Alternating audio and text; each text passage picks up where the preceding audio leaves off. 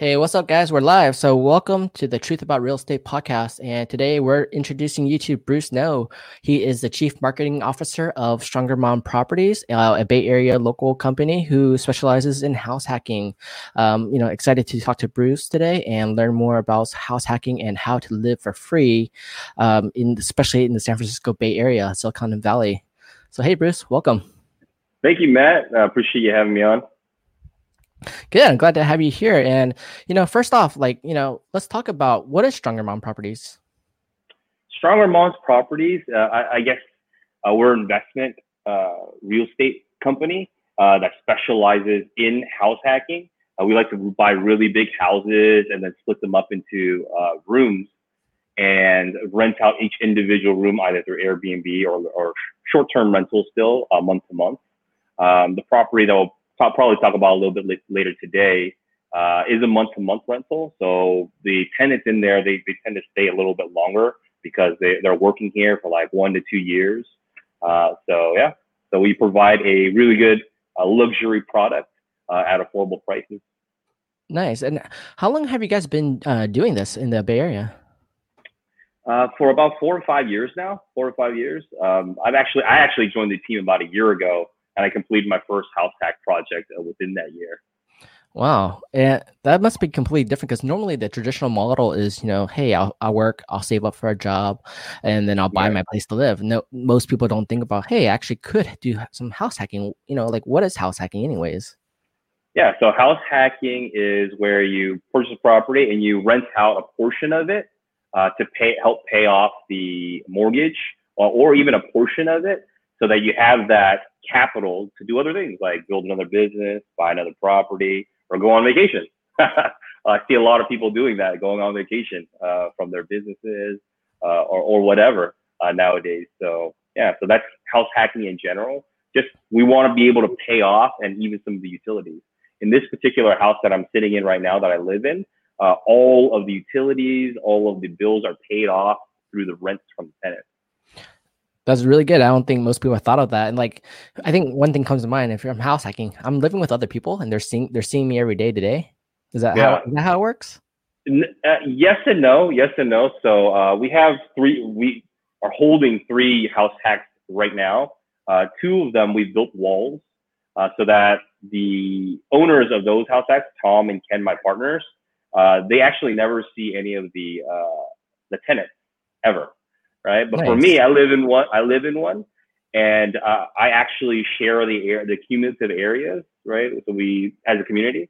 And it's funny. It's a funny time with COVID and everything, right? Because the thing is, I actually never see them that much. I only see them if ever, during the times when we eat lunch and dinner. That's pretty much it. For lunch, everybody's kind of like on the go, right? They either go and pick up things from the door, from DoorDash, or they just make a quick meal and then get right back to work. And those are the type of tenants that we generally have in this type of property. And then during dinner, they hardly ever cook. A lot of the meal prep over the weekend, and they just have a quick bite and then off to their rooms or to go on a bike ride or go running at night. So as far as that goes, I actually don't really see them. I probably want to see them more. Kind of get to know the people I'm living with, Yeah, that is definitely a different model. It's a newer model from before, but in general, it's actually a great way to do it because you're actually now you guys are you're owning a house and you're being able to leverage the house by having additional tenants who are in the house paying a big portion, especially in the Bay Area when the cost is so high to live here. Having that subsidized to pay for the mortgage is definitely a big help, and actually you can create a positive cash flow from that too, right? Absolutely, absolutely. So, and another benefit too is, if you don't have to worry about a mortgage, but you own the house, so you have complete control and responsibility, but you don't have to pay for a mortgage. How much more things that you can possibly do in your life, right? If you think about it, my life right now, I have a daughter that lives here as well. She's like 1.5 years old, and we enjoy our time outside of the house. Right. Now we're inside the house nowadays because of COVID. Right. Yeah. But think about once we're all done with work and she comes home from school and my wife comes home from work, we actually enjoy being outside, going to a restaurant or being outside. Right. In general, going to the park. Right. We don't really like to stay inside. We only want to go to sleep, like watch a movie. right? Those are the only things that really needs to be done in a house nowadays, especially in the Bay Area. There's so many things to do, right? So that's kind of how, what my wife and I thought about it. And we're just like, hey, let's subsidize our biggest living expense so that we can use that capital in making the other parts of our lives better, going on vacation, those types of things.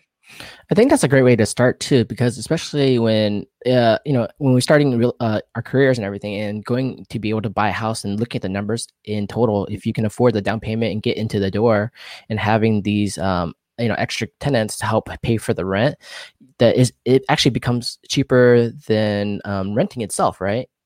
Absolutely.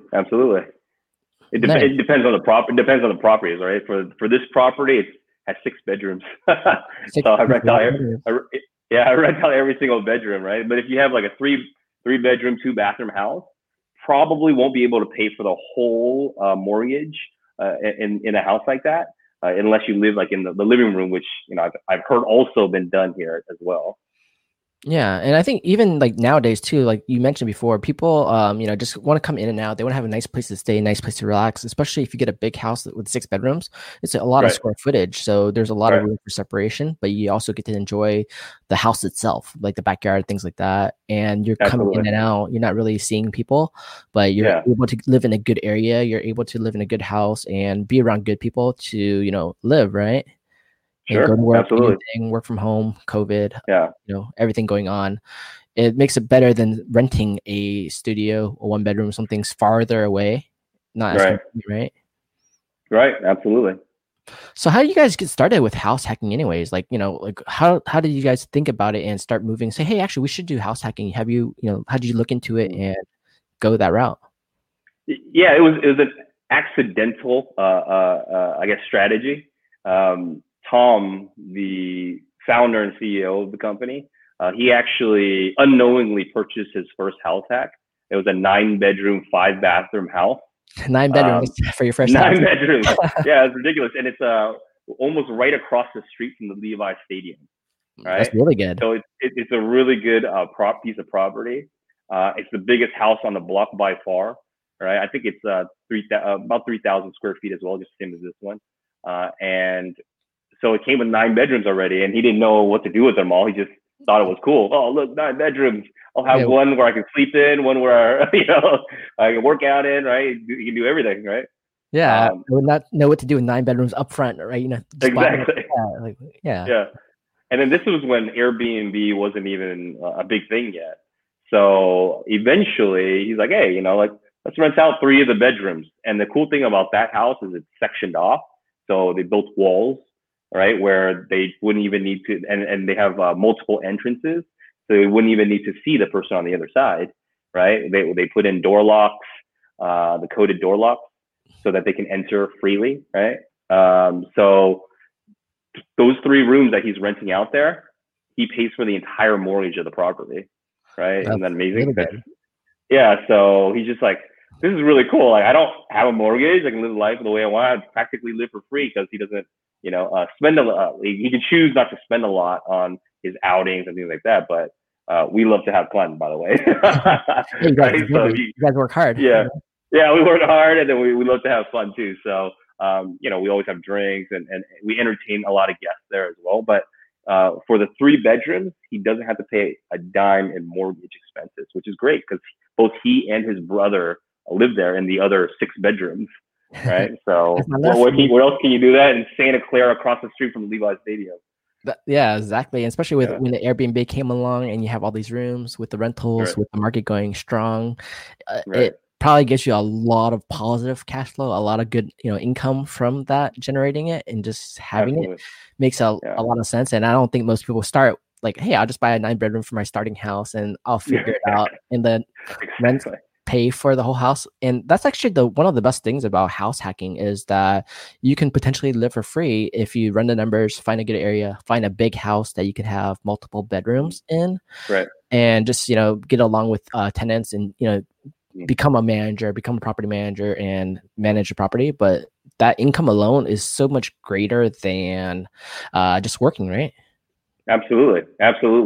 How hard is it to get that type of income, and you have to worry about taxes and everything else? But if you're saving that money, it's already money in the bank, right? It's already money going into your house. So it's huge. And you started off before too. You were in the financial industry too before you got into real estate, right? Yes, I was a private client advisor at Chase, JP Morgan. So I understood a lot of the numbers prior to making the jump into real estate. And then I also got to watch, I've known Tom and Ken for about 4 or 5 years as well. Well, no, I know Ken since we were kids. We were in the Boy Scouts together. And then I watched them do a couple of projects and I was like, let me see the numbers for these things. Let's see if they work. Right. And I'm like, wow, this is incredible. How can you possibly do this? Right. And it's kind of blown my mind because a lot of my own clients have told me in the past too. They said, hey, you know, Bruce, you need to attain wealth. You need to invest in real estate. Right. And I understood, but I didn't really understand until I saw the numbers from their flip projects, from the other avenues that they invest in as well. So millions are made in real estate that we don't really even know of. My parents themselves, they're a great story as well. Like they came here, they didn't have anything, right? And then they saved up all their money to purchase their one piece of property, right, in the Bay Area. And that property made them $500 million in profit, right? And that's not a uncommon story here where people just save up all their money and buy one property and now they're millionaires. Right. So that power doesn't come from any other asset class that I can see. Right. You might be able to do 100 times, like 100%, 200%. I mean, tech can do it, but then you have to find the right tech company. There's like, how many tech companies are there? A ton, yeah. Right? Even ones that we don't even hear about. Right. So we hear about the Apples, we hear about the Googles, but they're unicorns, right? They come once every, 5-10 years. That's very true. And yeah, so for example, if you're a private client advisor and you're looking at the, just financial models and you see, hey, you got, for example, you work, you save money, you can do stocks, you can do 401ks and things like that. But, even for you mentioned that real estate is one of the biggest assets and ways to grow, exponential wealth. And I think how quickly it can become, especially like in the San Francisco Bay Area, how back in, 2008, the house is pretty cheap. In general, right. But it was still a high time, right? And it was still crashing down, but people still kept believing in it and going in. And look at today, 2020. How much has the house doubled, tripled, quadrupled on some areas? Right. And I don't think our incomes, normal jobs, would do that, right? Unless you work for a tech company, a unicorn. Right. And they gave you a ton of starting like stock options and stocks. Like you can't really do it like that. You have to purchase the property. And I think it goes back to like the first key of business, right? Location. It's like, hey, are you in the right area? Is this the right place to start your business, to own a house, that sort of thing? Kind of have to understand all of those factors in even real estate or any type of business. So that's kind of why we started here as well. Like, I mean, you can buy a house in Texas and rent it out and do a house hack there, but will it have the appreciation power that it does in the Bay Area? That's I think that's the wow factor of the Bay Area, kind of its own market. I think so too, because the rental market, it's been pretty strong throughout. And even today, it's a little bit harder right now, a little more challenging. But the fact is that if you have a good house hack, that people still pay a good amount. Like what's the average right now? $1,250, $1,350 a room? Right now they're paying $1,350 a room. Yeah, I think that original, like, $1,350 or no, $1,200 was our base rent. Yeah. We know for a fact conservatively we could hit $1,200. But in my head, I was like, dude, we can hit $1,500 if the market back in January was to stay the same. I think we can hit $1,500. But right now we're like right in the middle. $1,350 is kind of like our sweet spot. The entire house is completely booked out right now for the next 2 years. Nice. So, it's not bad. Maybe I should start increasing rent. I don't know. Nah, I think okay. If you have good tenants, I'll keep them there. Absolutely, absolutely. I'd rather have a good tenant than higher rent. Yeah, and $1,350 a room, and even if you times it by 9 rooms, that's $12,000 a month. And if you say, for example, 3 rooms are covering the principal, interest, tax, and insurance, that's $4,000, right? So technically, you can essentially make a $8,000 profit a month on this one property alone. That $8,000, yeah, go ahead. I think that the 9 bedrooms in Santa Clara, this one has 6 bedrooms. 6 bedrooms, yeah. Yeah, So even if you do that, you take the other 3 rooms, that can potentially pay for your next house as well. So absolutely you right. start stacking the properties, and each house is paying for the next house. Then essentially you Mhm. can own a lot of houses without covering a mortgage. That's absolutely right. Yeah. That is So a fun way to do it. And one thing I talked about with Tom last time was, hey, take the house hack, put it on steroids too. If you can do it with a multi-unit, a big multi-unit with right. many rooms, then you can also make a lot of money too on, and less work. But it's That's different. You absolutely have right. to find the square footage to do that, of course. Absolutely. Yeah. So square footage thing is the best, is what we're looking for these types of projects. So 3,000 square foot inside of a single family home is pretty big, right? There's Yeah. not very many of them. They're usually really old houses. So this one in particular was built by the owner, the second story. Oh, So nice. you would assume that he added like about 1,500 square feet, right? By making it a double story. That's a lot, and that's smart that he built Yeah, it back then, because it was a lot right. cheaper back then than it is today to build Absolutely. that many rooms. It's quite expensive right now too. And you Yeah. guys are actually doing that too. Like, you guys are doing construction management and going through the whole process to house hack, Right. right? Absolutely. Yeah. So we take a big hand in the construction process too, just for us to learn. We've only been doing this for 4 or 5 years. So our experience, the more and more projects that we do, I noticed that the less and less our construction cost is and the faster we do it. The first time that we did a house hack, full construction, costed us 300K, right? And then also took a year's time. So it's a huge amount of time and effort put towards that. But this house that we're doing now, that house that we did then in Redwood City was about a year ago, a year and a half ago, let's say. And then this one we completed in 4 months, Nice. $200,000 in repairs. So So you we did quite a lot of things as well. So that's a lot. Yeah, every time you do a new project, that's a big savings of time and money, because you gain the experience from every property. You learn the intricacies, the permitting processes, the issues you run into, and then how to Absolutely. overcome them quickly. And then the right contractors, the right vendors, the team. That's the most important part of it. The team dynamic to make it work and go smoother. And each city Absolutely. has its own little details too. Like, each city has issues with their own timing, right? But Right. that's a good. Going from 12 months to 4 months is a lot quicker turnaround.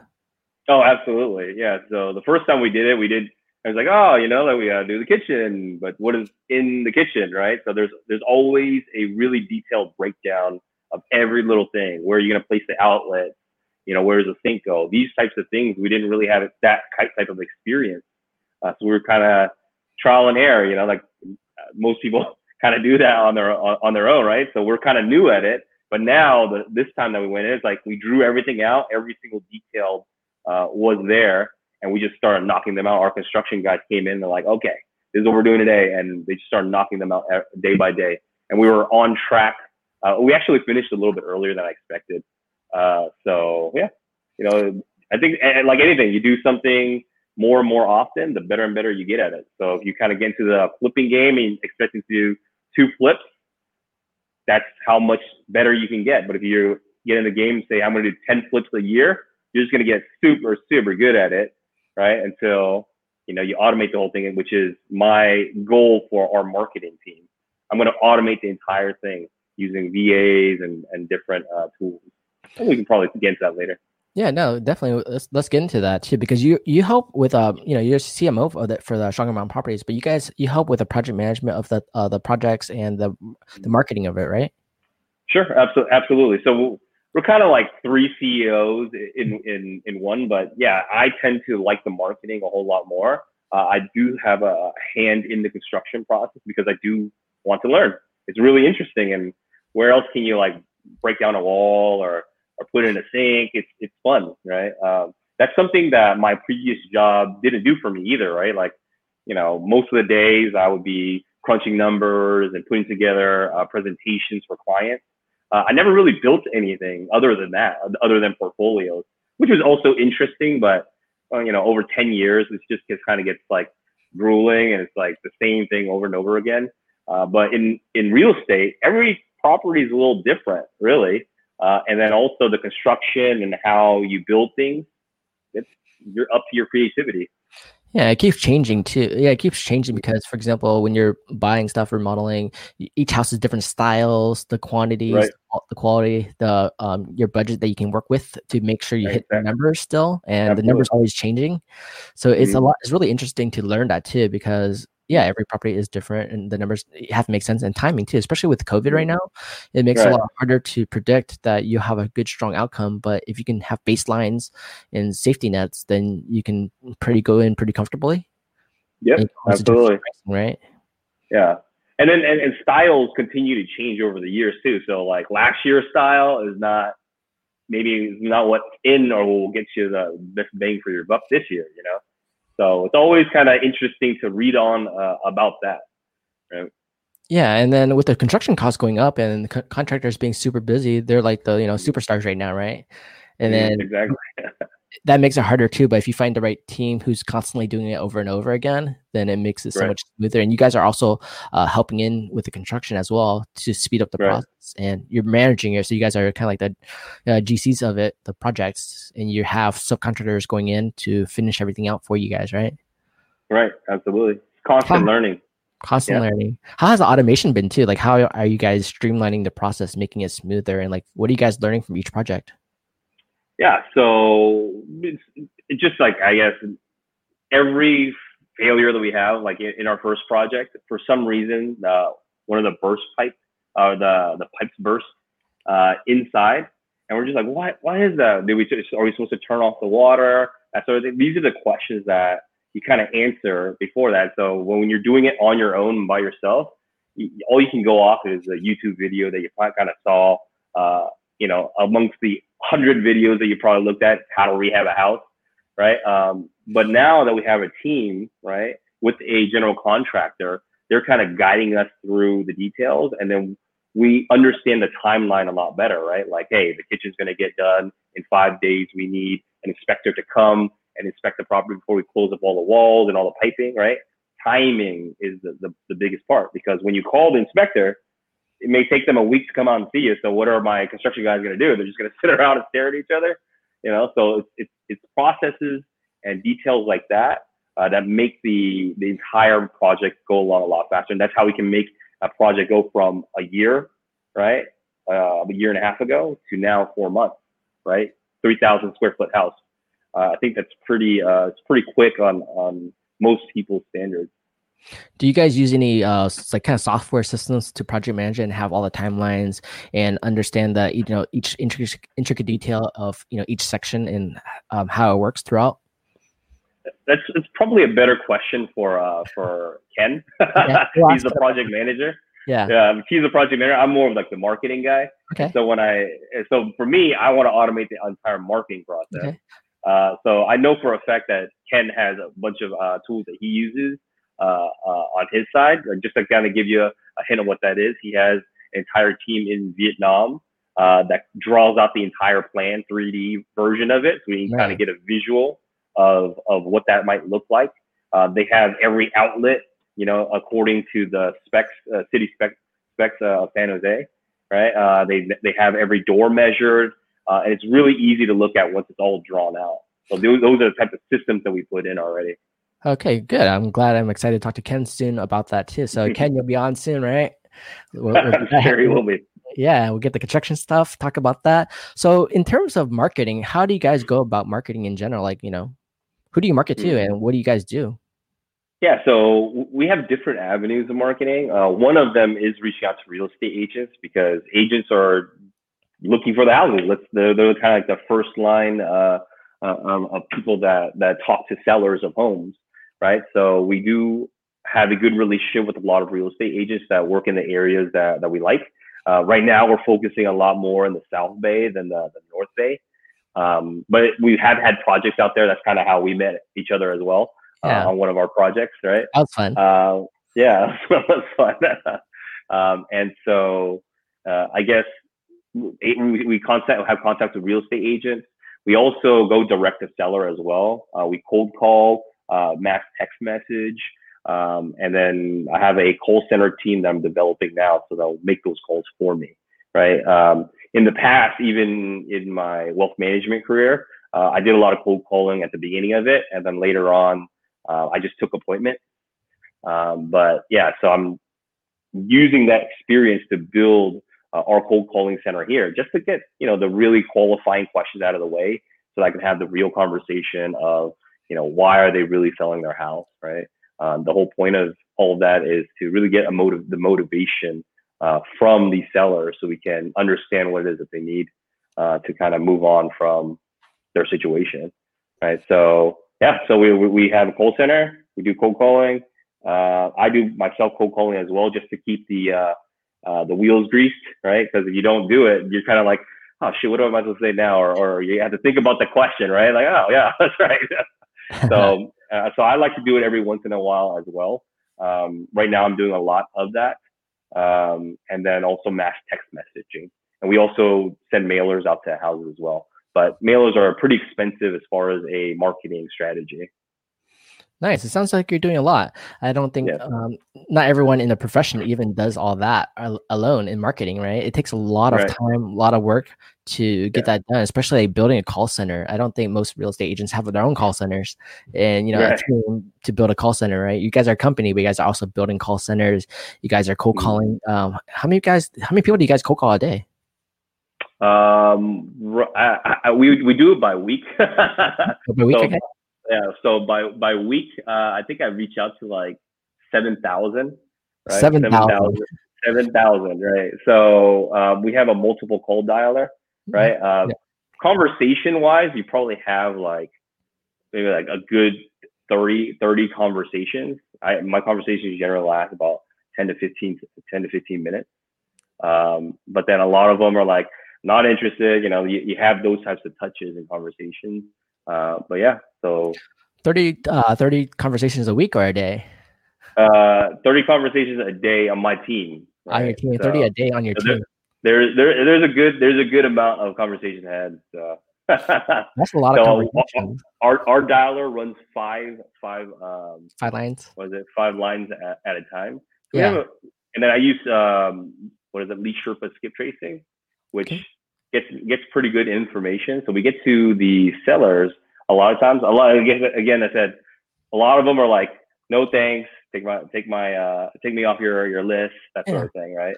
That's but eventually, the thing is, eventually people tend to, if you or I were thinking about selling our property, until the month of we're actually making a move, we're gonna say get lost, right? That's kind of just a fact, right? Yeah. Get lost, right? So when I do get them on the line, I say, hey, are you thinking about moving anytime in the near future, like a year, 2 years from now? Trying to extend that conversation is really important too. So I think that's a great way too, because I think a lot of business is actually generated from cold calling. And I think a lot of great top producers, a lot of agents, house hackers who actually do call, follow up and talk and create a relationship and try to have a good conversation. There's going to be like 99% say no, but even then, if you can get that many conversations per day who actually want to engage with you at the right time, you're going to create a lot of business from that. Right. And then bringing back my experience in the past when I worked at the bank, think about your personal banker, right? Calling you up and say, hey, come on into your bank. And they're just like, why? Why would I do that? I'm going to waste like an hour of my time to come in and talk to you. So that's the experience that I had. So extending that conversation out to, what is it that they're looking for, if they are even considering, that's important, right? So, like I said, extending the conversation. So every conversation always starts off with that, no, I'm not selling, right? Ever? You're never selling ever, right? So not right now. Not right now. In the future, call me later, right? Or just exactly. Because they're busy. Everyone's busy and everyone doesn't have time to hear your call. But when when you call at the right time, they will actually listen and say, actually, yeah, I am thinking about selling. Can you tell me more about it? And it's all about timing and you being there at the right time, which is hard. And isn't it hard to get all these calls and have a high failure rate when you talk to people? Yeah. It is, right? Like having conversations, they want to hang up on you. They just say, get lost. Don't call me. When I train my bankers in the past and my cold callers now, I tell them it's kind of like your wife, right? like like when you first met your wife, you either you were shy or like she was with somebody else or whatever. Like you couldn't really it was a bad time to ask, right? So you say, hey, you want to go out? It's like, it's a bad time. I have a boyfriend. I'm busy. I don't want to talk to you, right? You're fat, you're ugly, whatever, right? So, but as time goes on, you get them at the right time. Boom. Oh, you get a first date, and then things happen, and you build rapport. It's the same thing, same process, right? So we'll have to ask your wife about that later then. That's right. that's always my analogy when I tell people, hey, it's fine. When they say F off, or like, hey, you caught them at a bad time. It's okay. You have those days. That's how you get the hot girls. You gotta work at it and take your time and be there at the right time to get them. That's right. They had to be there at the right time. Yeah. Or one thing you do too is you wait for all the other guys to get them drinks first, and you just gotta be the last one there. And when you're the last person getting that drink, there, you gotta work more. That's right. Your percentage is higher now. You keep on talking. Exactly. And all the other guys stare at you and like, oh man, he just won the girl or the house, right? That's right. And they did all the work. They started all the work already, broke it all down, and then you were there to talk to them. Right. that makes total sense. And it's hard, right? Just being in your face and saying, no, I don't want to talk to you, get lost. It's hard to overcome that fear, those objections. But at the same time, when you start learning how to engage and how to have a good, fun conversation, you could just go on and they get to know you and say, hey, you're actually trying to help me just figure out my goals. And I do want to sell or I don't want to sell. But if you don't ask, you don't know. Absolutely. Sometimes sellers don't know either. They don't know if they want to sell. And you happen to intrigue their mind about what could you do for me and my family. Absolutely. So that's one way to building the cold calling center, calling them and prospecting, and that's one of the biggest amount of work. On top of that, you mentioned too that you guys do marketing in other ways too. Like you guys do door knocking too. Yes, we do door knocking. I totally forgot about that. How does that work? So we bought about 10 scooters from China, right? Yeah. So we got them at a pretty good rate. I know like the high powered ones, they go like 40 kilometers per 40 kilometers per hour. Yeah, 40 kilometers per hour. So it's pretty quick. Yeah, it's kind of dangerous, right? Yeah, it's kind of dangerous if you don't know what you're doing. But yeah, so we invite people to come in on Fridays to, I guess, ride around with us in different zip codes, just to really understand what the zip code is. Because like I said, I haven't been doing this all that long, and neither has Tom and Ken. If you kind of look at our careers, it's like 4 or 5 years. It's not much time, especially when we're on projects. So we take Fridays off to kind of door knock and door hang different zip codes in our area to get a better understanding of it and to kind of talk to people, right? Right now, we went to a different area. We went to Redwood City and tried to door knock there. They're not having it over there. So there are some areas that are better to door knock in than others. When we door knocked in Redwood City, they did not like it at all. They called all the neighbors and they said, hey, dude, like there's these weird guys that are coming around. And then I was like, oh man. And then we started hearing about ourselves like down the street, right? He's like, yeah, my neighbor Joe, he told me about it. You guys were coming. Like, what are you guys trying to do here? I'm like, oh shit, okay. We're just handing out these door hangers, right? So in San Jose, it's a bit easier to do it because people haven't been seeing each other and they're not so private, right? They want to still say hi to their neighbor and they're okay with people walking around. So yeah, I think that areas definitely make sense. Like San Francisco, if you do that, some areas can be a lot harder. Some areas can be a little sketchy. And you go to more suburban areas, some people are more open, they're more welcoming. They enjoy the nice weather. They just want to talk to their neighbors or see, what's going on. And some areas, like some areas, they might want to be super private and everything. They move there to be private and they just don't want to be bothered, right? Yeah. I mean, so the thing about door knocking, and if you've done door knocking yourselves, then you have the experience of there's some neighbors that are like, yeah, hey, my name is Bruce. So, I work with Stronger Moms and we just buy up houses, right, in the area. It's like, oh yeah, Joe over there, he's selling his house. Here, let me introduce you to him. And they walk me to his house and say, hey, this is Bruce. Like he said that you were thinking about selling him. And then they have a conversation with you. I've had those. Nice. And then I've had the ones where it's just like, get out of my neighborhood. I don't want you here. I'm going to tell everybody on the block to like not open the door for you. I'm like, wow. Okay, sorry to bother you. Yeah, it's nothing personal. Just, for their own privacy or their own safety, whatever they think it is. They just don't want to hear it. So you just move on, right? Absolutely. So it's just like anything else in marketing. Marketing is a numbers game, right? Yeah. I expect to hear no's all day. And when I hear yes, I'm like, cool, let's do this. How many no's do you hear before you hear a yes? How many no's do I haven't really counted them because we have different avenues, but I hear a lot. It's most of my days is no. So that's kind of what I tell Ken and Tom too, because they don't do, I guess they're focused on construction and our networking events, and we do a lot of things, right?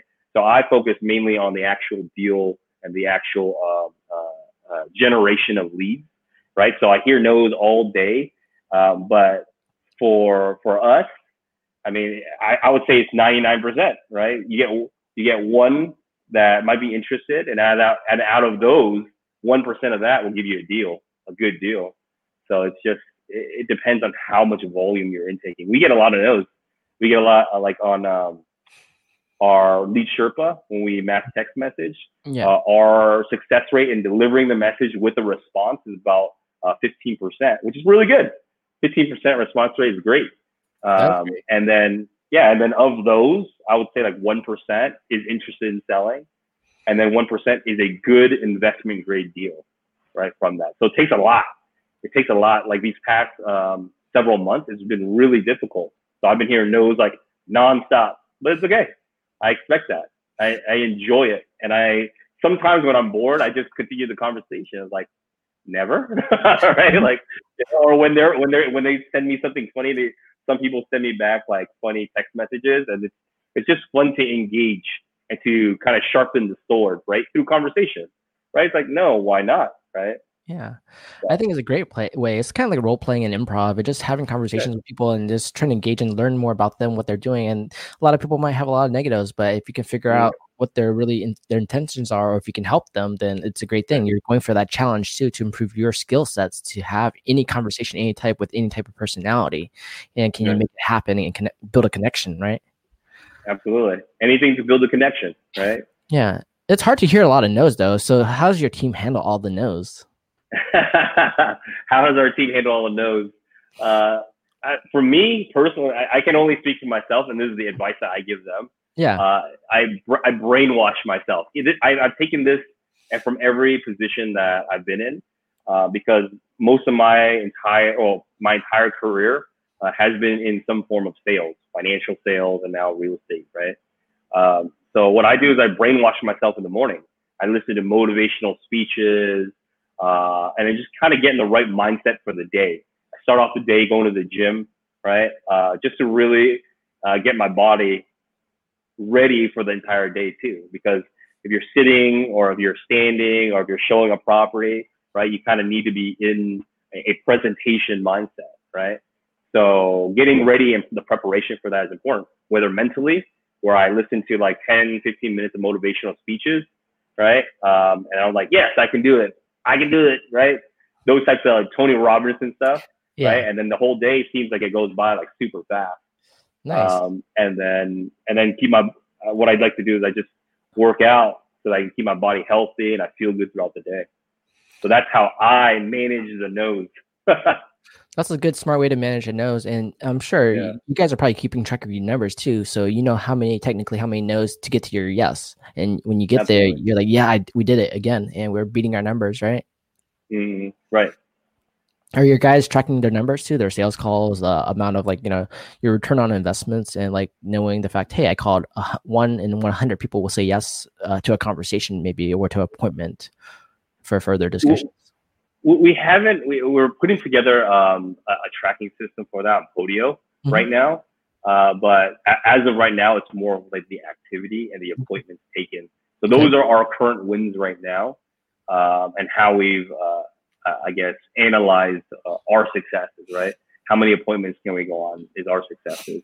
We haven't really done an ROI analysis because we have so many different strategies that we take from, right? Like house hacking is our biggest and well-known strategy, right? That we're kind of getting better with every single day.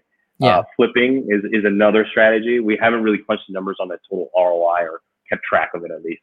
We know per project what it looks like, right? But not the marketing, since we haven't gathered all that data yet. Yeah, it's a lot of work to build a business and to manage all the details, and then to get to analytical parts of it is even more work, and to know your final numbers. But at the same time, when you're hitting your goals and making those numbers right now, that's all you got to focus on first. Sales drives everything, solves everything, right? It cures all. So let it cure all first, and then you just go from Exactly. there. So You just make more money. That cures everything. it does. It does. And even Yeah, today's time right now, people are still buying and still house hacking, right? And people are still oh, moving and absolutely. people are still renting. Absolutely. Yeah. So we haven't seen any big shifts here in the South Bay yet. Mhm. As far as like the rental market, and my house is, I'm fully booked out. And when a room came available, it was just taken up like immediately. So it's an interesting market that we live in. So to say the least. So haven't really seen any movement for us in the rental market, and I guess the luxury uh,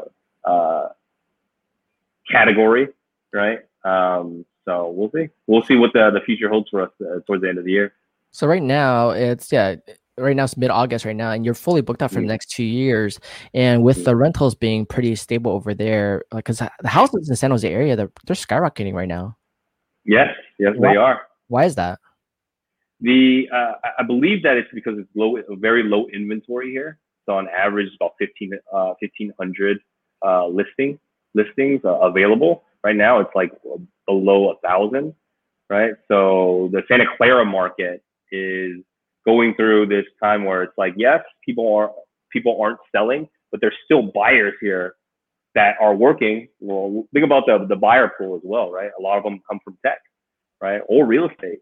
A lot of them, right, and they're still working. They didn't really skip a beat, really. So their income is still coming in. The buyers are still there, but the inventory has tumbled because of COVID, right? So that's what's I think propping up the housing prices. And I've seen a lot of homes in specific areas that are actually still increasing in price. So which is really interesting to watch. It's also nice to see too, like for example, I looking at San Jose for our clients, you see Mm-hmm. that houses with 1,500 square feet, 2,000 square feet, 2,200 or even bigger, they're Mm-hmm. going for still a good price compared to San Francisco market. You're Right. getting a way bigger house, 4 bedroom plus in a good location, good A plus school districts, and Mm-hmm. nice weather, and Right. great area to live in. And it makes sense. Like, why would you want to live in certain areas if you can move to something more relaxing, right? And have a Right. big house to Absolutely. enjoy, especially right now with COVID. You want more privacy, you want more bigger space, you want a big backyard. Like we Mm-hmm. don't have 6,000, 7,000 square foot backyards or houses lots, Our lots are Right. 2,500 to 3,000. Right. So you're getting double the size. And then I was thinking about it too, like, okay, at 1.5 million or 1.7 million, what can you buy in SF? What can you buy in San Jose? You can buy a lot Right. in San Jose, right? Right. And a lot of fun over there too. Oh, absolutely. There's a ton of things. I think the San Francisco area is really cool because you have a culture there, and then people like to see other people. That's why you live in the city. But towards the South Bay, people are getting more like, I want a backyard. I want to play catch with my kids, in my own backyard. But more and more, there are townhouses down here being built. So having a big house, and then with all the ADU things going on, right? More and more people are building ADUs in their backyard, right? So there's going to be, I guess, an inflow of things being built here. That's why all of the contractors are still super busy. Even my father-in-law, he's building an ADU in his backyard, right? So he's asked for help on that. So it's just normal homeowners are looking for ways to quote unquote house property hack, right? By building these ADUs, helping them with their mortgage, right? So it's interesting nowadays because there's a lot of different ways to do it. House hacking just seems to be our sweet spot. That is actually a great thing because I seen a lot of people wanting to build ADUs now, especially if you have such a big house, a big lot, then you have the room to build an ADU and keep everything private and get that Right. additional income. It doesn't Mm-hmm. hurt to have additional income especially during this time, so that way you Mm-hmm. reduce your risk of your own mortgage, your jobs, everything Mm-hmm. going on with expenses, right? Right. Right. And then if you house hack it and add to it, then even further. So like Mm-hmm. a lot of your house hackers, are they all living for free, or are they paying still paying a portion of the mortgage? Of the properties that we own, we don't pay any part of the mortgage. Okay. Yeah. So they pay. We can cover the entire mortgage for the most part. And it depends on vacancies, but in my house, there's no vacancies at all. Yeah. So I think that attributes to kind of like the location as well. Initially, when COVID happened, nobody was going to the Levi Stadium for our Santa Clara property. right? Nobody was going, so there were some vacancies there. But for this property, because it's located near downtown San Jose, there's a lot of work to be done there. So I didn't see very many vacancies. Maybe I saw a vacancy for maybe a week, and that's it, just to get somebody good in there. How do you people find you guys anyways when you have a house hack? How do people rent from you? Yeah, so we use Facebook Marketplace, Craigslist, and Airbnb long term, right? So it's a month minimum. So people in general, people who rent a month minimum are here for business, right? They're not generally here for vacation. And we always vet them out too. So we ask like a checklist of questions, like, oh, what's your reason for being here for a month, that sort of thing. And they're like, oh yeah, I'm here for business. I may extend longer. So those are short-term rentals in my perspective. And then I use those to get the longer-term rentals, right? So for people who want to stay, hey, I have a career here. I just don't want to pay like $2,500 for like a 1-bedroom, 1-bathroom apartment, right? So, this is a low cost. However, I feel comfortable and safe living in a house hack. So we're that kind of like the middle ground. That's actually a great way too. So it's basically like normal, like a rental, and you're treating it similar where you're doing all the vetting, making sure you have really good applicants, making sure that you find out everything you can to learn about them, to make sure that when they're placed in the home, that they're also placed with other great tenants that all can kind of get along together, even if there's separation, and you're doing that, and then making sure that they can pay the bills, right? Yeah, absolutely. So a really cool, interesting thing too is it's a lot of young people. Like I have a lot of young people that are in here. I think we're ranging from the ages. I'm the oldest. It's weird for me. Like I feel old. I know. I'm 33 years old, right? And then I know, and I feel old, right? So in here, there's age ranges of 22 to 33. So my age. Well, actually, if you count my daughter, it's 1.5 to 33. But she doesn't pay any rent. You feel 10 years older when you have a kid, right? That's right. I got to start charging her rent. You get younger, but you get tired. So you feel like your energy level is like just getting drained, but you're, having way more fun, enjoying taking care of a kid and, having just that life. I think for the whole having the kid thing, it's the most selfless thing that you can do. Really, there's nothing like that I can say that, oh, I'm doing this for me and having a kid for me. It's like super selfless. And the thing is, when you come home from a long day of work and you're tired, like the best thing that my wife can do is like, look what she learned today, and then she does something super cute. I'm like, all that BS that I had to deal with today, oh, that's so worth it. That was funny, right? And then you just kind of get a breath of energy. That's one of the biggest whys too. Having your kids is, your wife, of course, but your kids do come up first, and just seeing them watch you and learn, and just seeing them learn something new, and they don't have fear. They try new things, they learn and they grow, right? So we should be doing the same thing as adults. We should be learning, we should be growing, we should be getting rid of the fear and going for it. And then I think that's one of the biggest reasons why you guys are so successful, is because you guys are able to handle the fear, the objections, and kind of see your big why, your kids and family, and motivation to move forward, to grow, and to build a life for yourself, especially being able to live in a nice house in a great location, to live for free, to use all the money you guys make from your incomes now or from the cash flow to build your personal wealth, to be able to pay for kids, their tuitions, the classes they want, and let them do anything, like learn everything they want to learn, right? Right. Without that and just working a normal job, it gets a lot harder because you can only grow so much in a normal job.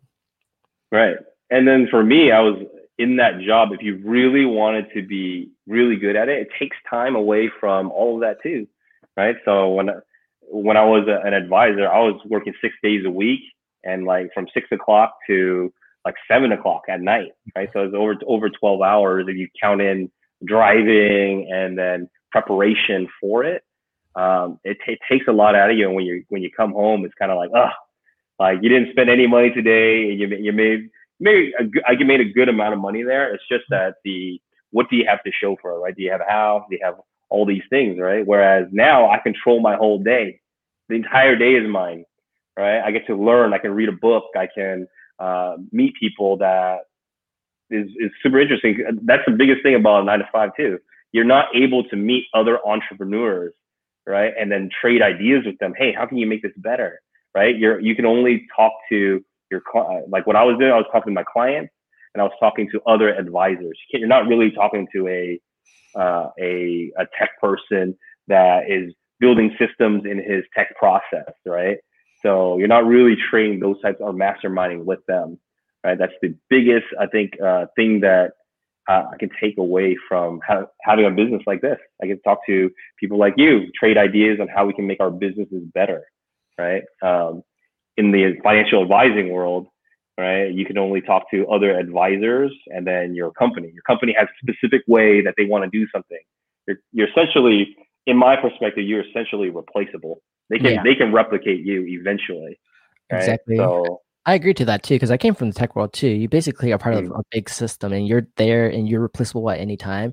And yeah, you Mm-hmm. do your work, you have fun, you learn, but you're still stuck in one area of focus, like direct focus. Right. You're in one specific area. You don't have that room to grow and to expand and learn everything you want to do. You don't have any control. You're just following the lead, right? And just doing it as you're told. And it's so much harder Right. because in your life, you want to have a really good life. You want to build, become, even if it's hard, become a really good entrepreneur who could create anything and work with a lot of people out there to help each other grow. It's completely different, right? Mm-hmm. So that's a big challenge though too, to take that risk and say, hey, I'm gonna go from corporate world to go into real estate, to go into house hacking, to build a life. But looks like you guys are doing really well doing that, and there's a lot of challenges in just being a business, especially with COVID going on and all the businesses shutting down. It's a lot of risk, but I think it's scary.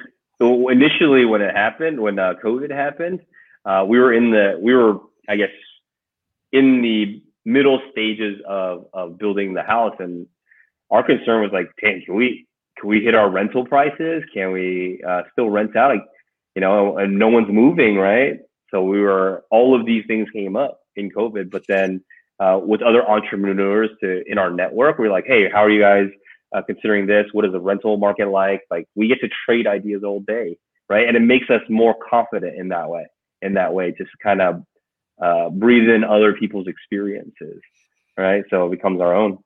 So that's actually a good thing too. In real estate is pretty open about communication. There are really agents, people are investors and flippers, everyone, and house hackers are open to telling you what's going on with their business, with the industry, with their location, and just sharing ideas.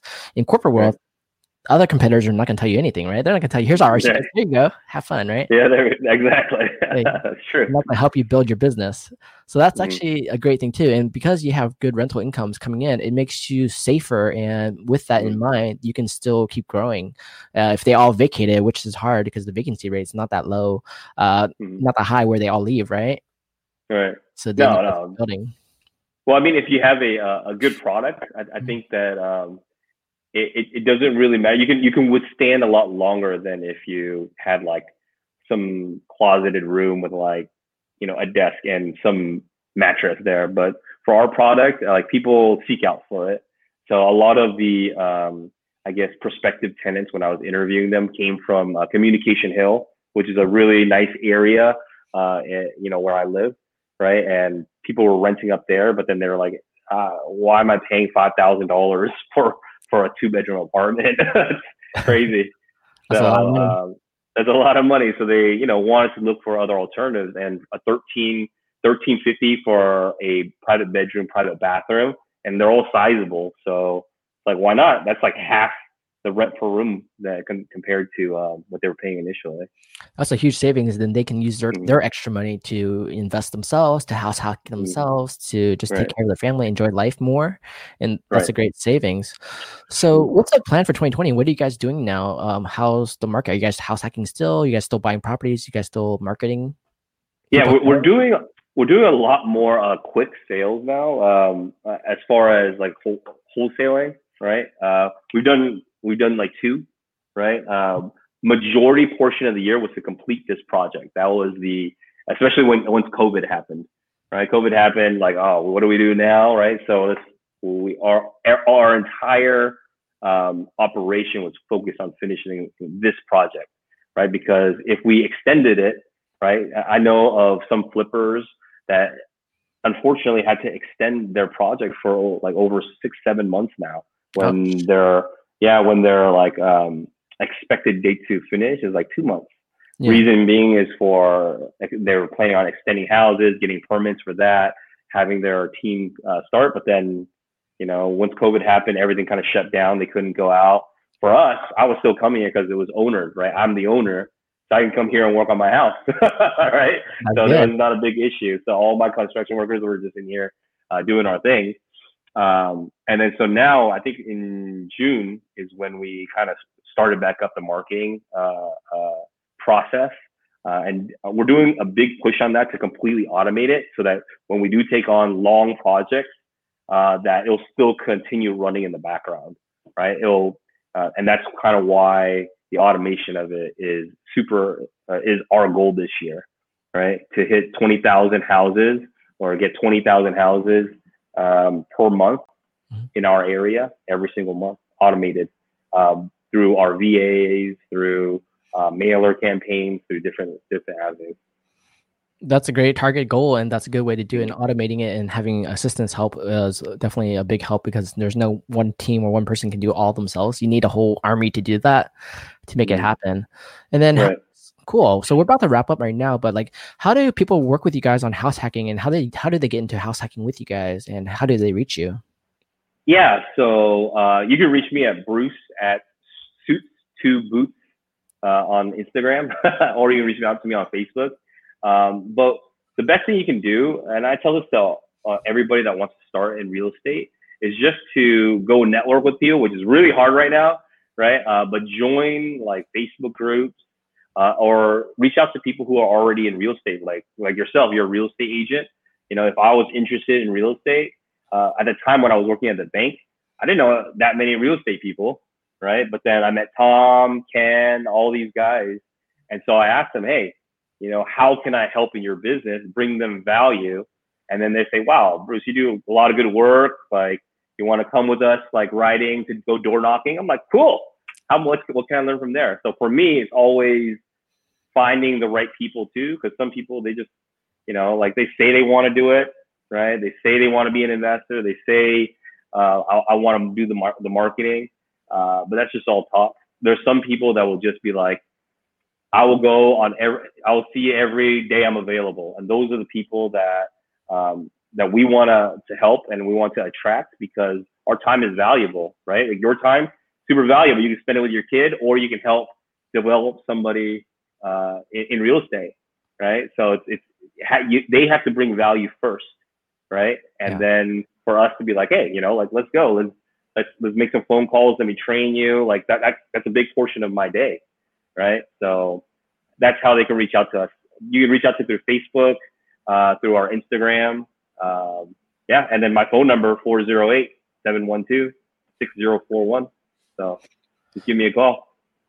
Nice. I'm glad to hear that. And then a great way, like you mentioned, make sure people, there's like an 80-20 rule. And when you find those 20% who are doing 80% of the business or want to learn how to do the 80% of the business, getting to be able to work with people like you and, see from all these different avenues, how to connect, how to learn, how to work, and actually doing is the hardest part, executing and doing it. And once they start learning from you and doing it, then they actually can get in really quickly and grow and become a house hacker, become an investor, and just start building real estate wealth. But those who say, hey, I'll sit back, watch what happens, just, watch TV, whatever, and sit back and hang out, then it's not going to happen, right? You got to find never going to happen. You need to push forward and just do it. And that's the hardest part. You don't sit there, just keep learning and never doing it. Mm-hmm. So cool. I'm excited to learn more from you guys. I want to talk to Ken next time. We're talking about construction, talk about the management of construction, how to go through the whole process of house hacking and go from there. So thanks so much for sharing today about lead gen marketing and how to live for free doing house hacking. Thank you for having me. Cool, I appreciate it, man. And for everyone, check us out on our podcast, The Truth About Real Estate, events and more at MatthewMott.com or on Apple Podcasts, and we'll see you guys soon. Thanks. Take care.